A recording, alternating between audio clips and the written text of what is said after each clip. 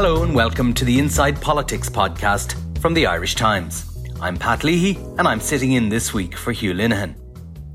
Now, last week was the week when fear about COVID returned to government and to the wider public, when the Taoiseach returned to the podium of foreboding at government buildings and announced new COVID restrictions due to the pressure the fourth wave was exerting and would continue to exert on hospitals and the wider health service. In recent days, the mood has become slightly, ever so slightly, less gloomy, and this morning we report that there will be no new restrictions announced this week.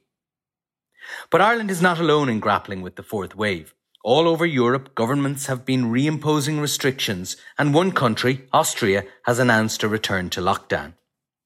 To discuss these developments and the likely course of events as Christmas approaches, I'm joined by my colleague on the political staff, Jack Horgan-Jones, and from High Germany by our Berlin correspondent and author of the recent best-selling and critically acclaimed book, The Best Catholics in the World, by Derek Scally. Live from Berlin, Derek, you have breaking news of a government about to be formed. Is that correct? Yes, we're almost 2 months after the elections. Angela Merkel has been standing in as a caretaker, but we have a new centre-left government about to take the reins. Olaf Scholz will be Germany's next chancellor. He's a social democrat, and he's going to be in government with the Greens, who the social democrats have been in power with before, but also an untested, the Free Democrats. They're a liberal party, kind of in the progressive Democrats mode for older listeners. So it's an untested government. They're going to be trying for sort of a liberal green transformation with social justice coalition, if that makes any sense. So they're trying to renew Germany, make it a slightly fairer place, but a greener place, and encourage business to sort of use all of their German engineering skills to sort of provide a solution to global warming. So, no pressure or anything. And when do we expect the government? As I understand it, agreement is currently being reached. They'll present the programme a bit later today. So when will the new government actually take office, do you expect? Yeah, the idea is the 7th of December. This is traditionally the Nikolaus Day, where people put out a boot and they get magical gifts in their boot. It's sort of like an early Christmas in Germany, and the idea is that Olaf Scholz will be the Christmas gift this year. And they're kind of anxious to get in early-ish in December, because if they leave it another week, Angela Merkel will overtake Helmut Kohl as Germany's longest-serving chancellor. So I think they want to deprive her of that little entry in the world record book. So early December, probably the 7th. Well, one of the things that the new government will inherit, of course, is a very serious COVID situation. And we've had our head down here for the last 2 weeks, 10 days or so on a seriously deteriorating situation. We'll talk to Jack Horgan-Jones about that shortly. But first, could you outline the situation in Germany at the moment? And we know that neighbouring Austria has gone into a lockdown, but just paint the picture for us on how things stand in Mittel Europa at the moment. Yeah, what we have is a very diverse picture. It's the more southern part of Germany are very badly hit, so Bavaria and Saxony, anything tipping on to Austria and Czech Republic, they're doing very badly. Northern Germany is doing quite well, but if you look, you'll see a correlation between how many people have been vaccinated and how many people haven't. So Northern Germany seems to have done a better job in terms of vaccinations.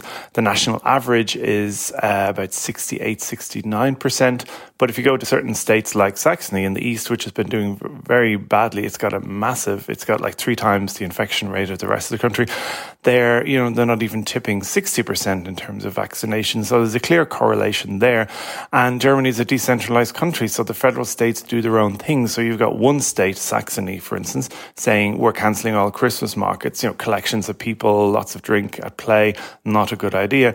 Cross the border to Thuringia, which is in the centre of Germany, and they've opened their Christmas markets, and they're saying no problem, even though they've got they've got rates 3 times the average. So you've got this bizarre, people are determined to show, federal state leaders are determined to show their independence of central government.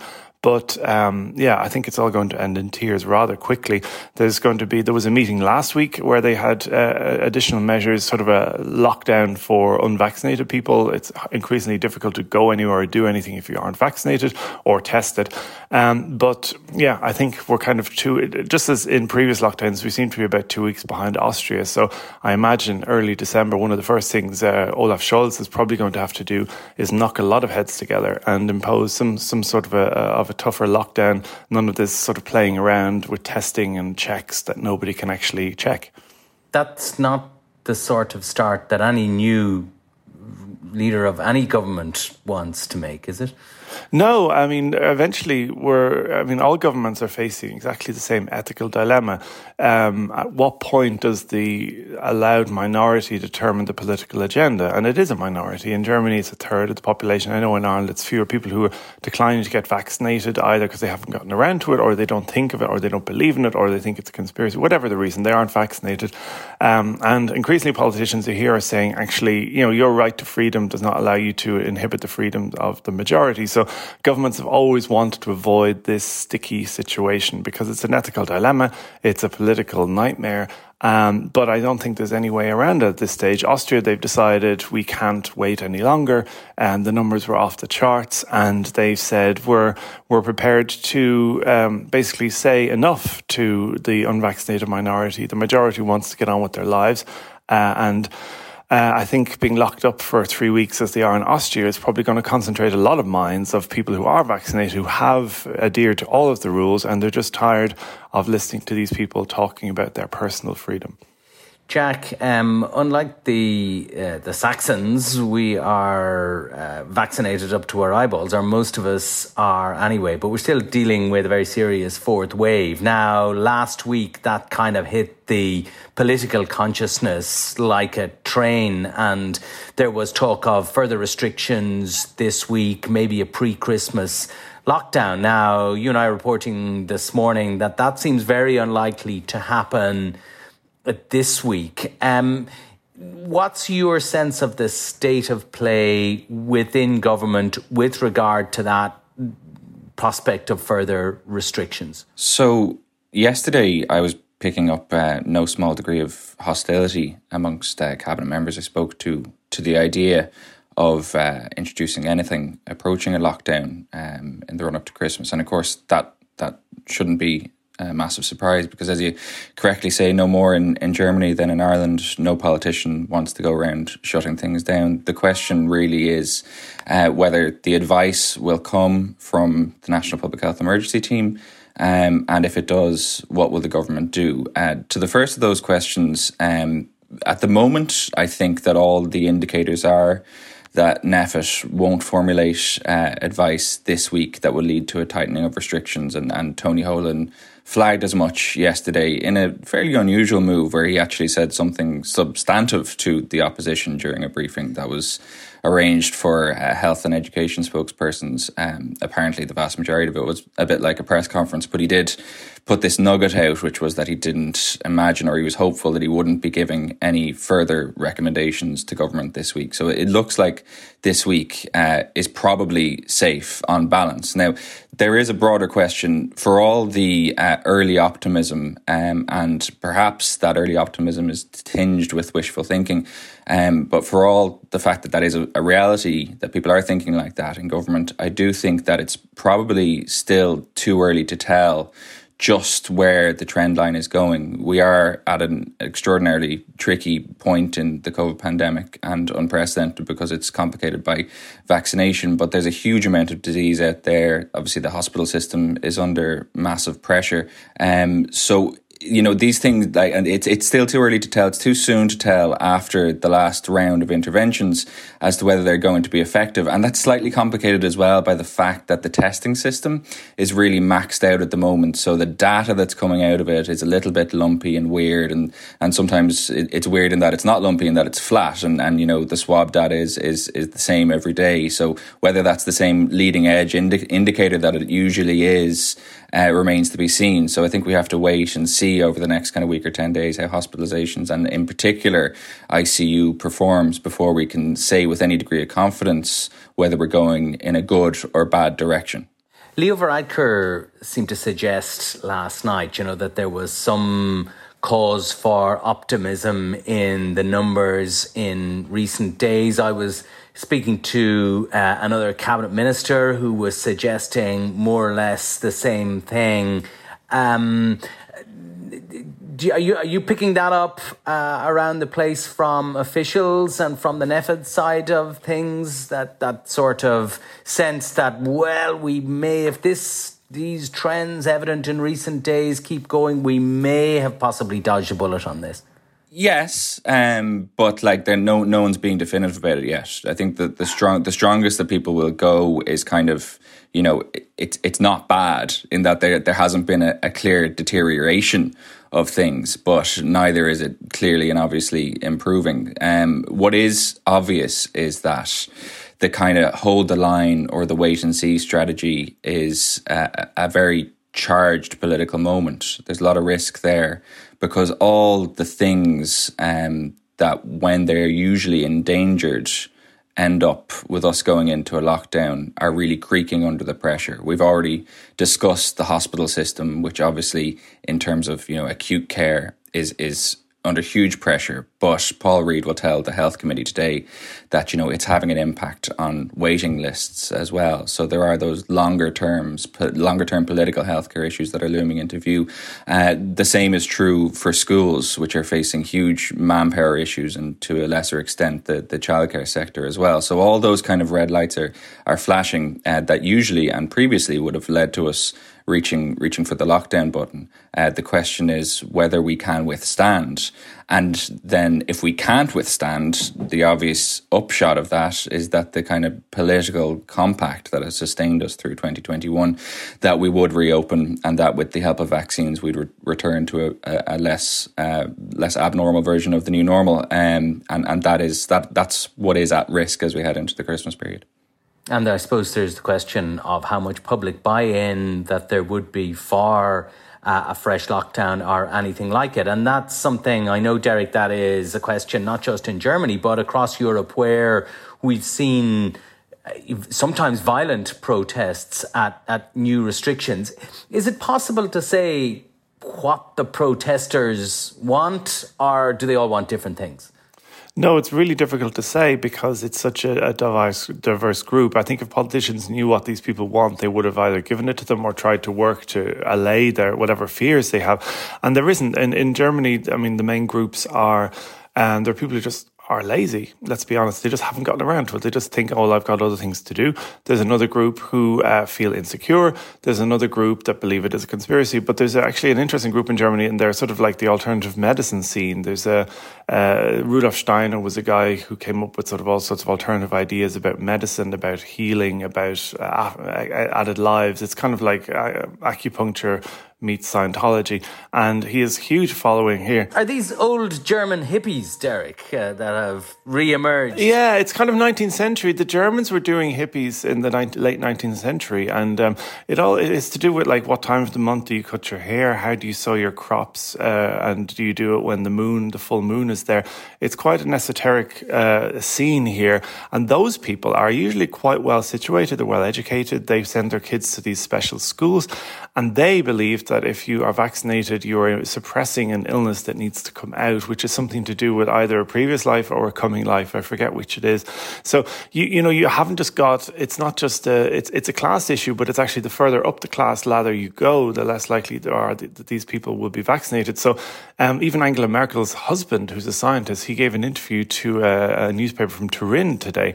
And he was getting some sort of an award, and he just said, these people are crazy. We've gotten very complacent in Germany. He never speaks. So if Angela Merkel's husband, who has literally given no interviews in the last 16 years, says we've got these crazy people and we need to act strong against them. I mean, that shows how serious the situation is. But again, we don't have a central, unlike Ireland, there isn't a central, things have to get really, really, really bad here because health is a federal, it's a state competence. So Angela Merkel can't just go in, knock heads together and say, we have to do this. The states have to agree, and it takes forever for 16 federal states to agree on anything. And until then, I'd say we're going to lose another week or two. So it's, the health people here are saying unless something drastic happens in terms of lockdowns, we've probably got a kind of a bleak Christmas coming. Christmas in Germany not looking quite as jolly as it might otherwise be. Derek, thanks for all that. Last question to you, Jack. Do you think there's public and political acceptance here for further restrictions if the public health authorities decided that they were necessary. It seems to me that there's, and incidentally my apologies to listeners who are hearing the division bells here in Leinster House ringing in the background, drowning out only briefly the grumpy truckers outside who are protesting at the price of diesel, but they are representative to some degree of a sort of a national grumpiness I discern about the whole cost of living issue. We'll see Sinn Féin are issuing a survey and are going to campaign on this recently, and I just sort of wonder if that's not going to come together with COVID grumpiness to make also quite a difficult Christmas for the Irish government. That was a very fluent segue, Pat. Congratulations. Oh yeah. Just in terms of how it would land, I mean, we have our own issues, our own kind of cultural baggage here. It's no less embedded than the German one, but perhaps it is more straightforward, and it led to high levels of vaccination because we made it contingent on getting a pint inside. So that's why we are in the happy situation of having 90% plus people vaccinated, and that's the frame through which most people will see this. It comes back to something I said a little while ago. If there is more restrictions coming, people will turn around and say, you know, we held up our part of the bargain, we got vaccinated, and we'd like things to stay normal. Against that, I think that, Pat, you cited some interesting data in your piece this morning from Amoric, which shows that there is a growing appetite, or at least a growing acceptance amongst people, you know, that you know, more restrictions may be necessary, and people have often been ahead of the government on this. So while I don't think they would be popular, I don't think necessarily there would be people in the streets, and probably on balance, you know, the large degree of social cohesion that has underpinned the Irish COVID response would more or less be kept. I don't think that the same is quite true for the political side. I think the political side has less patience for more restrictions perhaps than the public at this stage. I think that what would be tolerated, accepted and implemented with much more willingness by the political system is curtailing sectors, you know, curtailing perhaps opening hours. So what would that look like? Restrictions on the numbers going to indoor hospitality, maybe, you know, 50, 75% capacity, that type of thing? Something like that, yeah, something like that. Perhaps, you know, fewer people allowed, fewer households allowed to mix in each other's homes, you know, less people on public transport, that kind of thing. I think what would land very badly and what would be resisted very strongly would be the shuttering of whole sectors, you know, the closure of indoor hospitality, the closure of dining, the closure of the cancellation of mass events. And then, you know, the step beyond that is kind of not being considered and would be, I think, the most strongly resisted is the max suppression kind of measures, which would be stay at home, closure of schools, which would be, I think, politically toxic on all levels, people and government, and those kind of, you know, March 2020, January, February 2021 style measures. Yes, nothing would say a not happy Christmas more than being stuck indoors with your kids for the entire month of December. But for now, we will leave it there. My thanks to Jack and to Derek, and stay with us because we'll be back with Dennis Staunton and Bobby McDonough talking about the state of Anglo-Irish relations. You're welcome back. The past week has seen a cooling in the temperature between the EU and the UK as talks continue over how the Northern Ireland Protocol should be implemented and governed.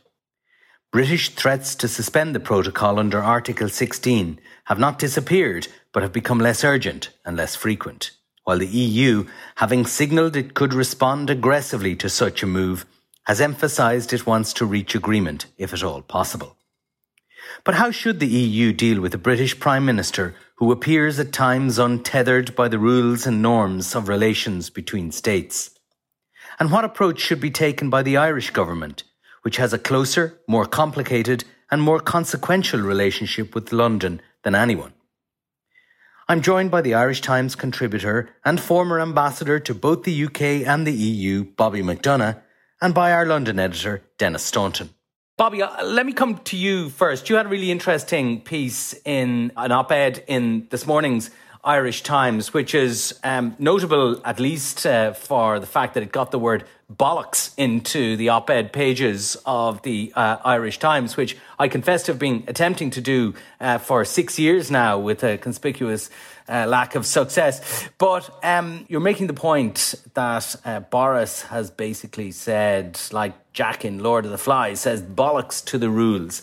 How does the EU deal with an interlocutor who takes that approach? Well, I suppose, first of all, I only managed to get that word in by quoting William Golding. I suppose my main point was looking at some of the recent developments in the UK itself, and in particular the rather extraordinary decision of the Johnson government to override the recommendations of the Parliament's Ethical Committee in relation to Owen Paterson, which was subsequently rescinded purely because of the negative headlines in the media.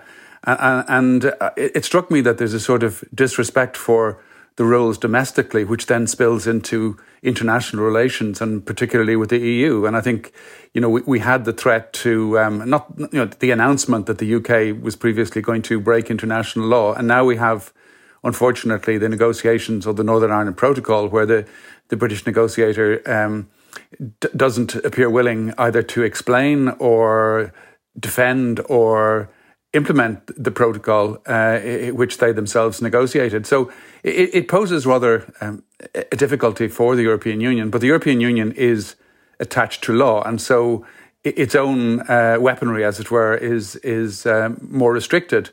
But I think the EU will continue to try and find a way through this, sticking to the treaty that has been agreed and sticking to its own internal rules.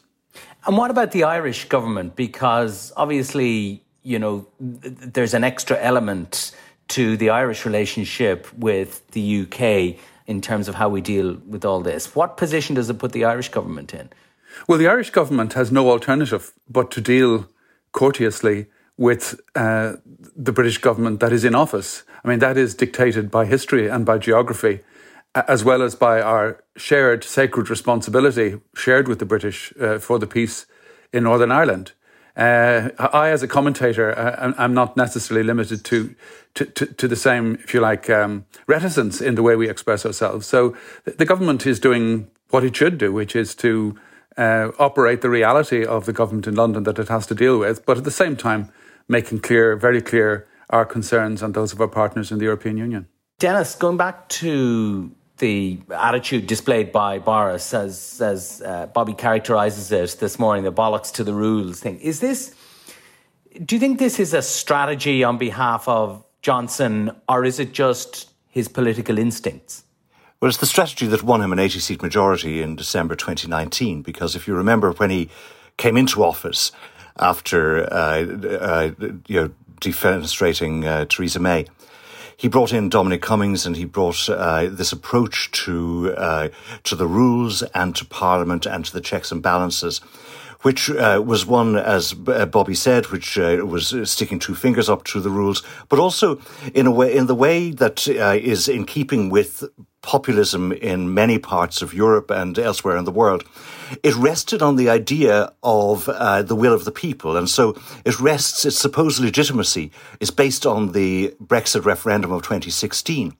And if you were able to argue that all of these judges or MPs or members of the House of Lords were stymieing his efforts to get Brexit done, you were essentially pitting them against the people. You remember the Daily Mail headline and front page, enemies of the people. And this idea that actually there is an expression of the will of the people, which is the 2016 referendum, and that actually is, it has a higher level of legitimacy than any other vote since, or than anything else that happened. And obviously, I mean, what he would say is that, first of all, we had 2016, then we had his election victory in 2019. And so that's the supposed legitimacy of it is based on that. And that then, he would feel, gives him some license to continue with this approach to the rules, which has been successful for him politically, and which also, I think, is part of his appeal to some parts of the electorate. And, I mean, if you look at, you mentioned, and Bobby mentioned the whole business of Owen Paterson, and, he managed to upset every corner of his own parliamentary party throughout that Owen Paterson affair. Some of the older crowd, because he ended up letting Owen Paterson down and also exposed them to more scrutiny about their own second jobs. And some of the younger, newer crowd, because they have no patience with the kind of activities that Owen Paterson was up to. So he's caused problems for all of them. But they didn't put him in there because they liked him. They put him in there because they thought he was an election winner. And so he has turned out to be so far. But he won that election on the basis of a deal with an oven-ready deal with the EU. He didn't win it on the basis of, I'll agree this deal and then I'll tear it up afterwards and do whatever I feel like. And I wonder, you mentioned Dominic Cummings, that he has, of course, since fallen out with stunning predictability with the Prime Minister and has characterised as the shopping trolley lurching from one side, out of control, lurching from one side of the aisle to the other. And there seems to me to be at least some degree of truth in that, observing him even in recent weeks on the subject of Brexit, where he was lurching from one side of the aisle that said trigger Article 16 to the other side of the aisle which said, oh, well, we might be able to get a deal after all. I think I disagree with your analysis of the Article 16 question. I think what happened there was that the argument for triggering Article 16, the basis of it changed, because the utility of triggering Article 16 was actually to reset the negotiations in a way that would be advantageous to Britain. Once Europe made clear it would respond in a very robust way, and various other political circumstances changed here in Britain, that meant that calculation was no longer applied. So it actually made sense for him to step away from the triggering of Article 16, because it would have only brought him troubles, and it wouldn't have given him the advantage that he had previously thought that it would. And that in previous circumstances, I think, in fact, that had he triggered Article 16 earlier, it might actually have caught the Europeans napping. They wouldn't have been able to get their act together for a robust response quite as well as they have done in the last few weeks. So in that sense, I think that was a rational choice. But to go back to the more fundamental question about what he was elected on, he was elected to get Brexit done. And the political puzzle of the current moment, I think, is, does all of this messing around about the protocol send a signal, I'm still fighting for Brexit, or remember, I'm the guy that got you Brexit, which is obviously a good message for him, for parts of the electorate? Or does it tell the electorate, I told you I was getting Brexit done, that I'd got it done, and actually here we are still talking about it, I haven't got it done? Now, we don't know just yet, I think, exactly what the answer to that particular puzzle is. But that is, I think, the question that that the current moment sends us. Yeah, I agree with Dennis that the Brexit referendum is used to justify anything and everything, including, perhaps most dramatically, the prorogation of Parliament. I mean, can you imagine what the reaction would have been in this country if the government had tried to suspend it all? And interestingly, Brexit is used not only to justify other things, but the vote on Brexit is used to justify an interpretation of Brexit that wasn't what the British people voted for. I mean, if you go back to the referendum in 2016, Boris Johnson and other people told the electorate that Britain would remain fully part of the single market. But the vote on that particular day has been used to justify a much harder form of Brexit, a more distant relationship with the European Union, which creates additional problems for Northern Ireland, for example. And also, as you said yourself a moment ago, Pat, when in the last general election, Boris Johnson ran on a platform of an oven-ready deal. But the very fact of the Brexit vote then allows him, in his own mind, subsequently to reinterpret what he's asked the British people to vote for in that general election. And what do you think, Bobby, of the analysis that I've heard quite a lot in Dublin from Irish officials? And, we discussed this with you in the podcast, I think, last week, that the goal for Johnson is constant friction with the EU, that the goal is not necessarily agreement, that it is the process of being in a sort of Cold War with the EU, because that is domestically, politically advantageous to him. Now, this is, I should say, that's something that is hotly disputed by officials in London that I've spoken to, but it is certainly widely believed in Dublin, and I think in Brussels too. I think human motivation is always mixed. I don't think anybody, either in politics or in personal life, does something for one single reason. But I do think that one of the thought processes that plays into the Johnson government strategy is that they do see some political advantage in keeping the European issue on the table. It's not that the issue has majority support, but of course Boris Johnson never had majority support, including in the general election. But he's playing with that, 35 to 40% support, which makes him look like a general election winner under the British electoral system.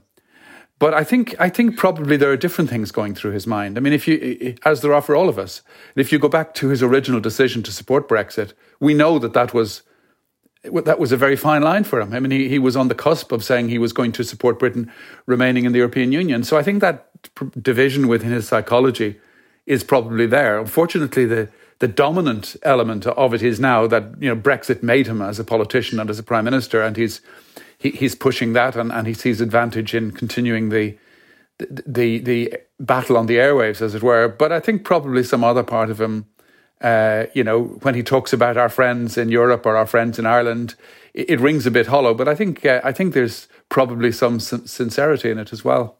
Dennis, Bobby instanced some of the political reverses that he's experienced lately in his piece this morning. And I'm reading all sorts of stuff in the British press about how he's under pressure from his own MPs, how there's been a loss of faith in him.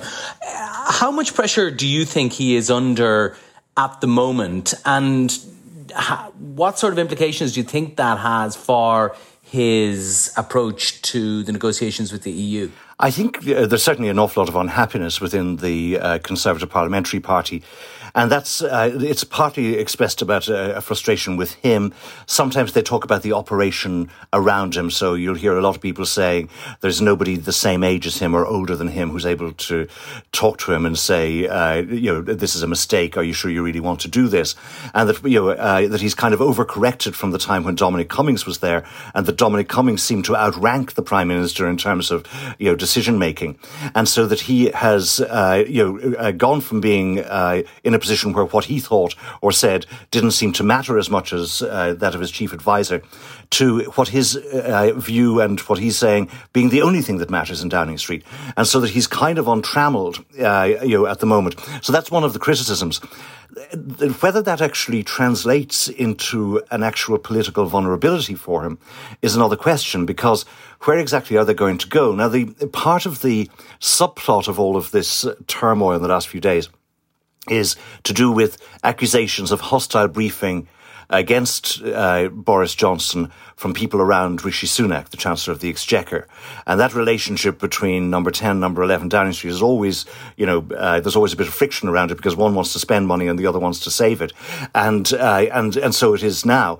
But the question of whether Boris Johnson were ever to move against Rishi Sunak, or that Rishi Sunak would attempt to move against Boris Johnson, that's obviously going to be one of the questions that will preoccupy people over the next few months.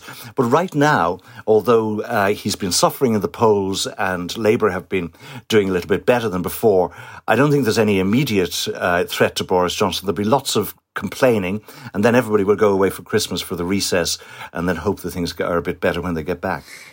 Bobby, what do you think of the idea that I hear a lot, that Johnson's approach to the EU, to the North, has led to a decline in the quality of Anglo-Irish relations and left them at a level that they haven't been at between the two governments since, the 1980s? Well, I think two fundamental factors have changed in the British-Irish relationship. The first is that Britain has left the European Union, where we had worked together and shared aspirations and interests over half a century. And added to that was the fact that Boris Johnson chose a much harder form of Brexit than was necessary or was required by the Brexit vote. And secondly, we had worked together, the two countries, successive administrations, including in the British case, Margaret Thatcher and John Major and Tony Blair and so on, had worked together on the peace process in Northern Ireland. And while that remains a sacred shared responsibility, which will be continued, the European Union was the essential context for the whole process, as it were. The European Union, not just its financial and political support, but its example of reconciliation. And that is now gone from the equation. And the choice of a harder form of Brexit, which if you like, strengthens the return of borders in one form or another, really poses a difficulty for the relationships. So I think those are the two fundamental factors involved. And I think beyond that, the way that Boris Johnson and his government are playing the Northern Ireland Protocol is probably the additional factor that not necessarily affects the relationship, because as we all know, we get blue in the face saying it, but the protocol was largely shaped by the British themselves. It was agreed, ratified, it's an international agreement, and there's no indication that there's a sort of seriousness about explaining that it's a very balanced document, that there are significant advantages for Northern Ireland in selling it, and particularly in sort of implementing it in good faith. So I think leaving the EU, then the Northern Ireland peace process upset by Brexit, and then, if you like, a lack of willingness to minimise the damage by the Johnson government in particular, by playing games with the protocol.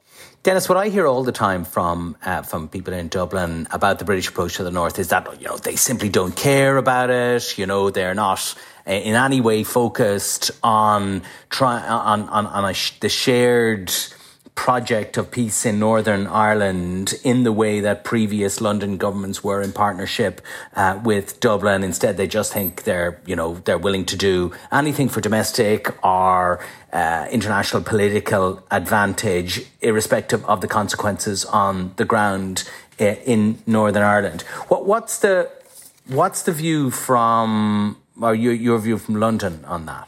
I think the Conservative government have told themselves a story about Northern Ireland, and particularly about the Northern Ireland Protocol, which they're sticking with. And that is to do with the fact that the protocol was negotiated perhaps, certainly by Britain, in good faith, but they always had these doubts as to whether it would actually really work out as a sustainable solution. And the fact that it had failed to win the confidence of one of the communities, of the unionist community in Northern Ireland, that means that that this is not a sustainable agreement. And the problem with the way in which they've told themselves that story is that even if new facts emerge that seem to cast doubt in elements of the story, like the fact that resistance to the protocol seems to be weakening a bit, and that they suddenly have an offer from Šefčovič of a package of measures that actually would deal with many of the practical problems that people complained about, and many of those practical problems that people in Northern Ireland complained about, like, for example, the fact that they couldn't get some products from England, those also had a kind of a sovereignty sentiment dimension to them. But actually, even if you resolve those, the government is sticking with its line. And they've also, partly because of the legacy of the support the DUP gave to Theresa May's government, they have a closer relationship with the unionist parties. They behave with the unionist parties as if they are allies, and they behave with Alliance and the SDLP, who are the other two parties that are represented in the House of Commons, or that at least take their seats in the House of Commons. They behave as if they're antagonists. And so there was a bit of a kerfuffle this week in London when Louise Hay, the shadow Northern Ireland secretary, suggested that Labour would be neutral in the case of a border poll, and there was an awful lot of clutching at pearls by Conservatives. But the fact is that this was the traditional policy of the Labour Party from Tony Blair onwards, after Labour abandoned its position of promoting unity by consent. And so this neutrality of position was actually a kind of an advance towards away from a kind of a more nationalist position. But the fact is that because it's become so commonplace within the Conservative government that essentially they are on one side of this argument, it's made it more difficult for them, I think, to play the traditional role that Bobby's describing in terms of how the two governments, going right back to Mrs. Thatcher, who was obviously a staunch unionist, but going all the way back to there was much more of a kind of an honest broker role that both governments kind of had to play. And that's the role that Irish officials would say is now gone, and that gives you that vacuum without the two governments working towards a common agenda, talking to one another all the time, not just at political level, but also at official level. And it seems to me that the kind of personal ties between senior officials have probably frayed a bit as senior officials on the UK side are replaced with Johnson's own appointments. And that is something that kind of contains the seeds of a problem, not just at present, but into the future. I think that's one problem that people talk about quite a lot. I think another problem, which is in a way more obvious, which people talk about less, is that Ireland and Britain are on different sides and have been on different sides of a very, very difficult negotiation for the last few years, because Ireland is part of the European Union. We had the European Union negotiating on our behalf. And so while Britain and certainly the British government often regards Ireland as being, although it's clearly an independent state, that somehow it has a special relationship with Britain, and that in a way one of the difficulties that Brexit created was a psychological one for people in Britain to get over the fact that that this country that they've been very close to for so long is actually on the other side of the negotiation. And I think also that's possibly mirrored in Ireland, where people get terribly hurt and offended about the fact that the British are taking a rather robust approach. The fact is, we are on different sides in this, and I think it might be useful for us all to kind of get over that fact and and in a way embrace the antagonism. Come back to your earlier question, Pat. I don't think it would be fully fair to say that the British government and politicians and officials don't care at all about Northern Ireland.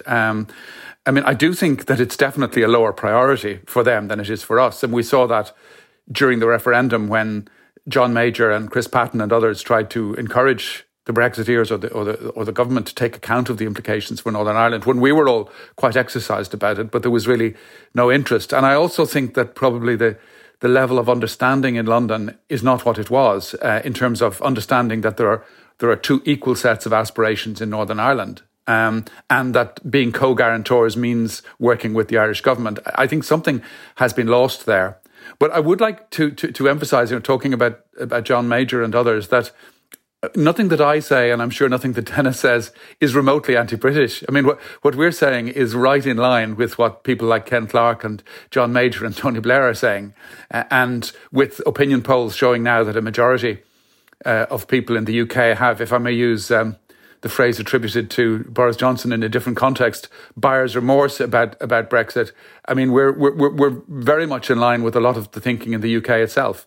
And I also wouldn't like to, be too negative about British-Irish relations, because there's one thing that's rock solid, and that is relations between British and Irish people, between our citizens, between our businesses, between our sports fans and so on. That's still very strong. And as we know, for the first time in history, more British people have been moving to Ireland than Irish people to Britain in the last few years. And that's a remarkable statistic, given that our population is so much smaller. It means that the impact of our new British friends is at least 15 times greater in terms of population size than people going in the opposite direction in recent years. And it's remarkable. Every time you watch a news programme on TV, several of the people interviewed are British people living in Ireland, not representing British views, but contributing and enriching our society. And that's a very underlying fundamental thing that's still going ahead, and that will, I think, ensure over time that the relationship remains a good one. Okay, Dennis, I know you're under pressure for time. You have to rush off to some impossibly glamorous event. So I'll put the last question to both of you, but I'll put it to Dennis first. What do you think is going to happen over the coming weeks? Do you think Article 16 will be triggered? And if so, are we pitched then in the new year into a fresh round of antagonistic EU-UK relations with the possibility for a trade war, sanctions, all that, or tariffs rather, and the potential of a return to a no-deal Brexit at the end of the year? I think all the indications are that Article 16 won't be triggered before Christmas. You had Anne-Marie Trevelyan, the British Trade Secretary, saying as much the other day. And then Maros Šefčovič this morning in an interview is saying that he expects the negotiations to carry on into the new year. So I think that's the general expectation on both sides, that these negotiations are going a bit more slowly than expected or than anticipated. And now they're going to go on into the new year. And then Article 16 is obviously always there as a possibility. Another possibility that's available to Britain is simply to allow this to become a kind of a frozen conflict, to just allow the facts on the ground to, so in other words, that you keep rolling over, maybe unilaterally, you keep rolling over these grace periods.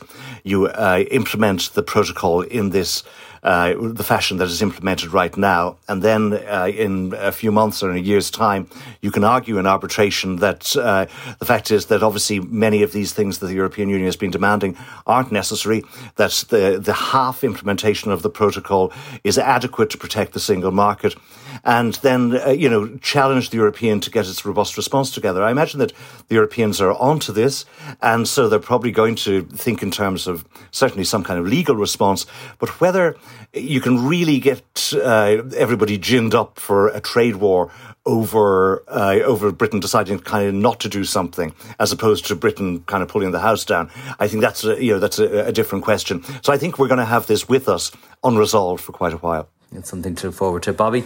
Yeah, Pat, I think Dennis has covered that, but, rather than speculating what Boris Johnson will do, because, he acts impulsively and it's really very hard to know, I just say how I think the EU will respond. Whatever happens, they will respond with some frustration, but also calmly and fairly and within the law, as they have always done.